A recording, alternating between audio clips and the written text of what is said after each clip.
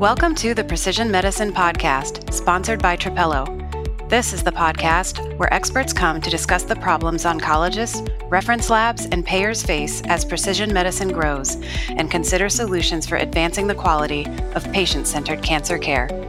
Be sure to subscribe at precisionmedicinepodcast.com to get the latest episodes delivered straight to your inbox. Thank you for joining us for another episode of the Precision Medicine Podcast. I'm Jerome Madison. Today we have Edward Abrahams, the president of the Personalized Medicine Coalition. The PMC represents the precision medicine community, which includes innovators, scientists, patients, providers, payers. Edward, thank you for joining us on the Precision Medicine Podcast. Well, thank you for having me. I'm looking forward to the interview. Absolutely. We met before, but Karen, our producer, and I attended your conference, the Personalized Medicine Conference that you have each year at the Harvard Medical School. Before we kind of get into a lot of questions about your op-ed that you wrote in Stat News, tell us about your background and how the vision to create the PMC was birthed. Well, the Personalized Medicine Coalition was created in 2003, just after the human genome had been mapped. It's based on the assumption that the science alone wasn't going to lead to a paradigm change in the way medicine is developed and delivered. We estimated that we had to pay close attention to the space between the science and the patient if personalized medicine was to replace one-size-fits-all trial and error medicine. And so back in 2003, a group of institutions across the spectrum of healthcare came together and said, what do we need to do to make this happen more quickly than it might otherwise? And they decided then to focus on things like regulation, reimbursement, incentives, privacy, and other public policy challenges that could either stifle or stimulate the development of personalized medicine. And since that time, we have grown from the original 20 members to today we're over 220.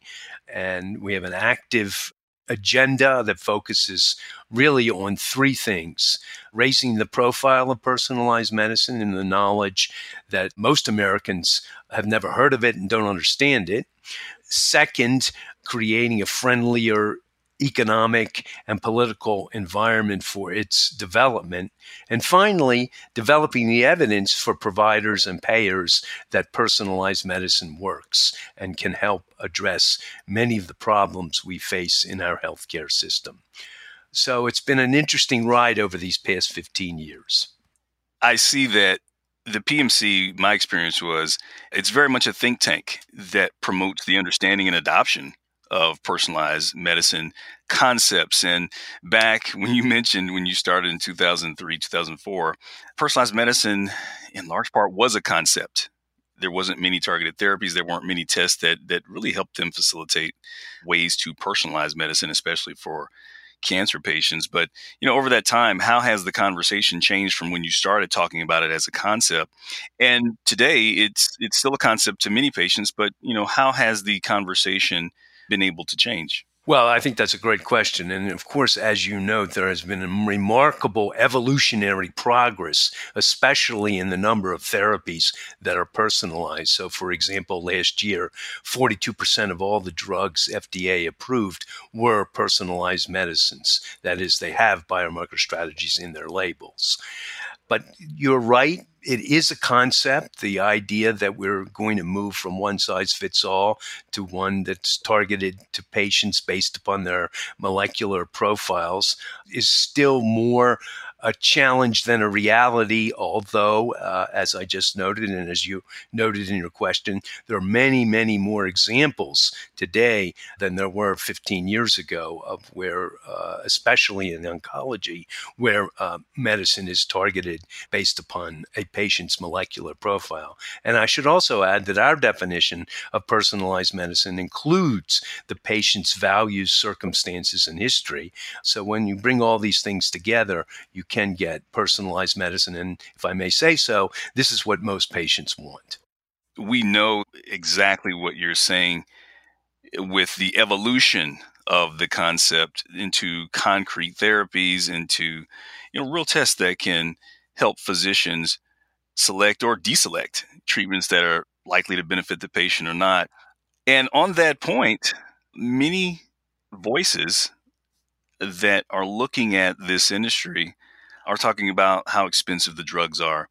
And you wrote an editorial in Stat News because President Trump announced he's going to issue an executive order to lower the cost of the drugs that at least the government pays for to a preferred nation status. And, he goes on and talks about how other countries are paying less for the same drugs that we do here in the States. And you wrote a pretty compelling editorial in Stat News in response to that. And I guess the first question I have is, why do patients in the U.S. pay more? Because I guess he's not wrong, right? That's true. But I don't think that President Trump or congressional leaders who are thinking about how to lower pharmaceutical prices are thinking also about personalized medicine. I think they're assuming that the progress that we have had and that we anticipate is going to happen no matter what they do. And our contention is, of course, they need to pay attention to the unintended consequences of, say, tying pharmaceutical prices to the lowest price in Europe without thinking through exactly what that would mean. But to your question of, do U.S. patients pay more for drugs? Yes, they do. And the reason for that is that we are alone in the world at not negotiating prices with a governmental entity. As a matter of fact, Medicare prohibits that in the United States. So many feel that we shouldn't pay more for our medicines than, say, other developed countries in Europe.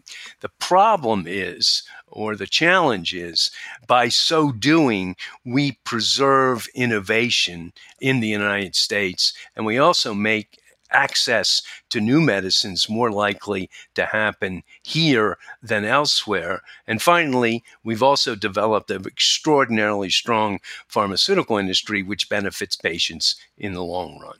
But these are the conundrums that President Trump wants to address. My fear is, of course, he's using a sledgehammer when a scalpel would be the recommended instrument. Yeah. When talking about that, like you said, there's many ramifications to just kind of going in and slashing cost of drugs. And what would this policy, if it were to be enacted, have? What impact would it have on the precision medicine industry? Well, we fear that it could, not to be melodramatic about it, but wipe it out, because it would push the pharmaceutical industry back into a paradigm where one size fits all, and they would seek then to develop, as they did in the past, drugs that would fit for everybody. You can hope to sell one to everybody on the planet, even though the science has pushed us away from that.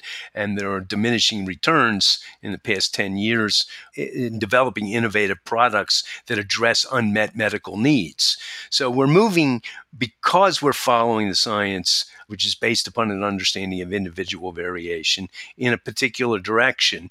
And if we employ some of these policies that have been recommended, we're not going to have access to the medicines of the future. Now, you noted that in the public mind, personalized medicines are likely to cost more. And that is more or less true. However, what we contend is, because they're also more effective and because they're also targeted at smaller populations, they will serve the purpose of making medicine more efficient, which over time will reduce costs, because paying for medicines that don't work, which we do now because we prescribe the same thing to everybody, whether they need it or not, whether it's good for them or not, there are deep costs in doing that. And the goal here, the goal of personalized medicine, is to provide better clinical outcomes and make the system more efficient. And that's what we believe policymakers should keep their eye on. And I would be the first to argue that this is an afterthought in the current debate. And one of the goals of the Personalized Medicine Coalition is to raise this in the public mind so that we would consider the implications of doing dumb stuff. I think that's what President Obama said. Don't do dumb stuff. Don't do dumb stuff.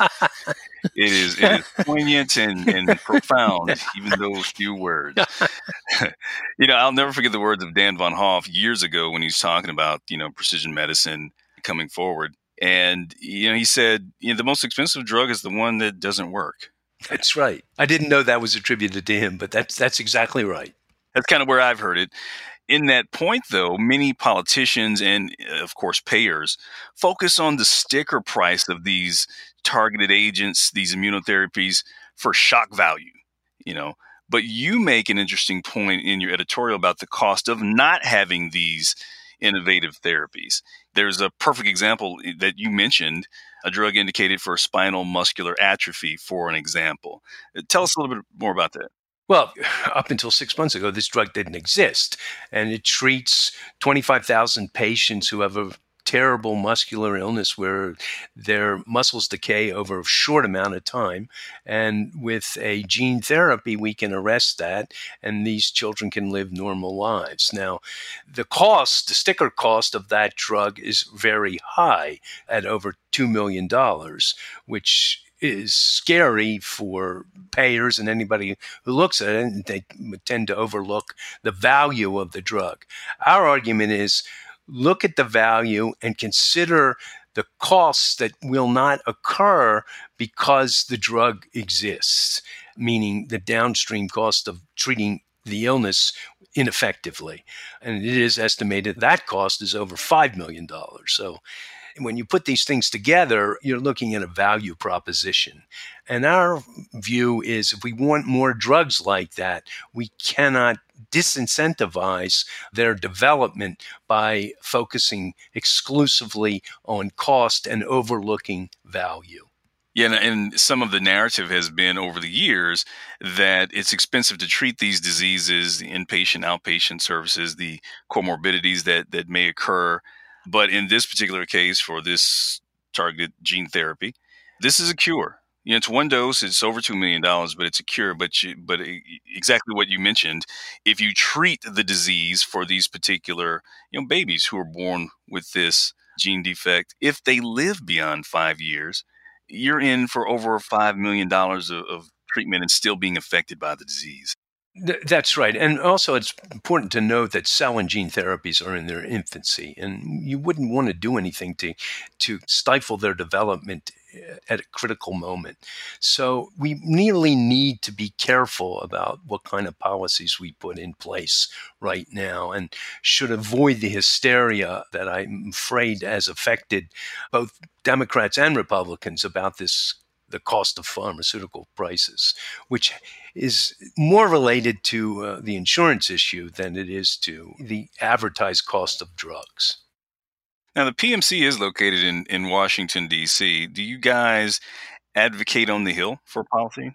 Yes. Thank you, Jerome. As a matter of fact, we're organizing as we speak a personalized medicine caucus on Capitol Hill, which will be a font of information about these and other issues.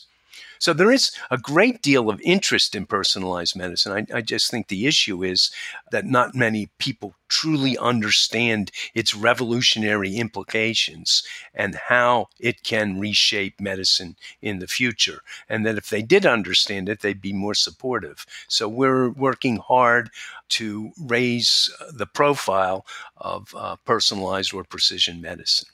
And one of the ways we're doing that is to organize this caucus on Capitol Hill. Well, we hope that helps shape the conversation about how we value precision medicine diagnostics, because, it's kind of the circular argument for years. The payers wouldn't pay for the testing. Without the testing, you can't, accurately customize or personalize therapy without that information. And the testing is relatively inexpensive, but without the evidence of its clinical and economic utility, payers don't want to pay for it. And so it's expensive to develop that evidence, but it is necessary. And that's one of the things that the Personalized Medicine Coalition argues for. Yeah. And you mentioned in the editorial that we need better methodologies for assessing the value of precision medicine diagnostics. What would be an example or an idea of that? Our concern is some of the value assessments are static. That is, they don't look at the drug over time, nor do they consider individual variation. That is to say that the drug or the therapy that they're evaluating will have differential response across a population, and that if you use a population average, as NICE usually does in the UK, you're likely to not want to pay for medicines that are targeted at subpopulations and therefore may cost more but be more effective. And so we think the value assessment frameworks need to be much more sophisticated than they are. But we are proponents of using them because otherwise there would be little way to evaluate the value of innovative new medicines. So I think that's very important. The work you guys do at the PMC is very unique and extremely impactful.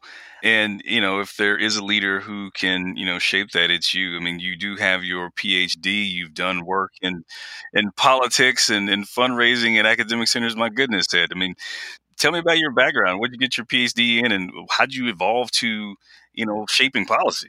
Thanks for the question. My background is in public policy and public affairs. I had worked on Capitol Hill for about 10 years in science policy and healthcare, et cetera. And this was a natural evolution to want to create something new that didn't exist. And that's what PMC actually is. I hasten to add, we're not a trade association. We represent multiple business models, unlike trade associations. And we want to create something that's innovative and that works especially for patients. And our contention is that we have to share value across the healthcare spectrum. They have to create what we consider win-win situations rather than a zero-sum game that so often characterizes how Washington works. That is to say, the payers win, the manufacturers lose. We don't look at it like that. We want the manufacturers and the payers and providers to come together to do what's right, to move us from one size fits all to one where medicines are targeted to whom they will work. And what's interesting is the science is pointing us in this direction. And the science, as many people, including Scott Gottlieb, have noted, has never been more promising. And so our contention is, don't do dumb stuff. Well, I tell you, you guys speak about collaboration. We here at Trapelo want to lead the conversation on how payers, providers, and of course, laboratories can come together. Well, Jerome, I think you have led the conversation, and my hat's off to you for organizing these podcasts and providing leaders an opportunity to share their views. I'm hopeful that many people, including you, will join us at Harvard Medical School in mid-November when we will think about all of these issues and try to pose solutions to them. Well, I know I'll be there. So for those listeners out there who are taking this in, how can they get connected to the PMC? How can they find more information about the Personalized Medicine Conference? Our website is personalizedmedicinecoalition.org. You can access our conference there and learn more about us. I would also say that if you'd like to join, please connect to me via the website, and would welcome a conversation about your needs and how we can help. And as always, you can look on the page at precisionmedicinepodcast.com, where we'll have those links to not only the op-ed that Edward wrote on Stat News, but also information to get connected to the PMC and the conference. Well, thank you very much, Jerome. I really appreciate this opportunity. Absolutely. Thank you for coming on and sharing with us. They can also listen to Christopher Wells' episode on the podcast as well. Okay, so thank you, Karen. So we connected with Chris. He did a phenomenal job welcoming us and orienting us to the conference, and he came on and was a guest early on when we launched. So we thank all you guys for all the work you've done and for helping us build this podcast. Well, thank you. You're a very important part of our coalition. Absolutely. Thank you for coming on and sharing with us on the Precision Medicine Podcast. You've been listening to the Precision Medicine Podcast, sponsored by Trapelo. Trapelo is the first clinical decision support tool to align the interests of oncologists, labs, and payers to give patients the best chance at beating cancer. To learn more, visit gettrapelo.com. To subscribe to the podcast or download transcripts of any episode, visit precisionmedicinepodcast.com. We invite you to join the conversation on social media. You can find us on Twitter at PMP by Trapelo or on LinkedIn at the Intervention Insights company page. If you know someone who would enjoy the Precision Medicine Podcast, please share it. They'll thank you, and so will we. We hope you'll tune in for the next episode.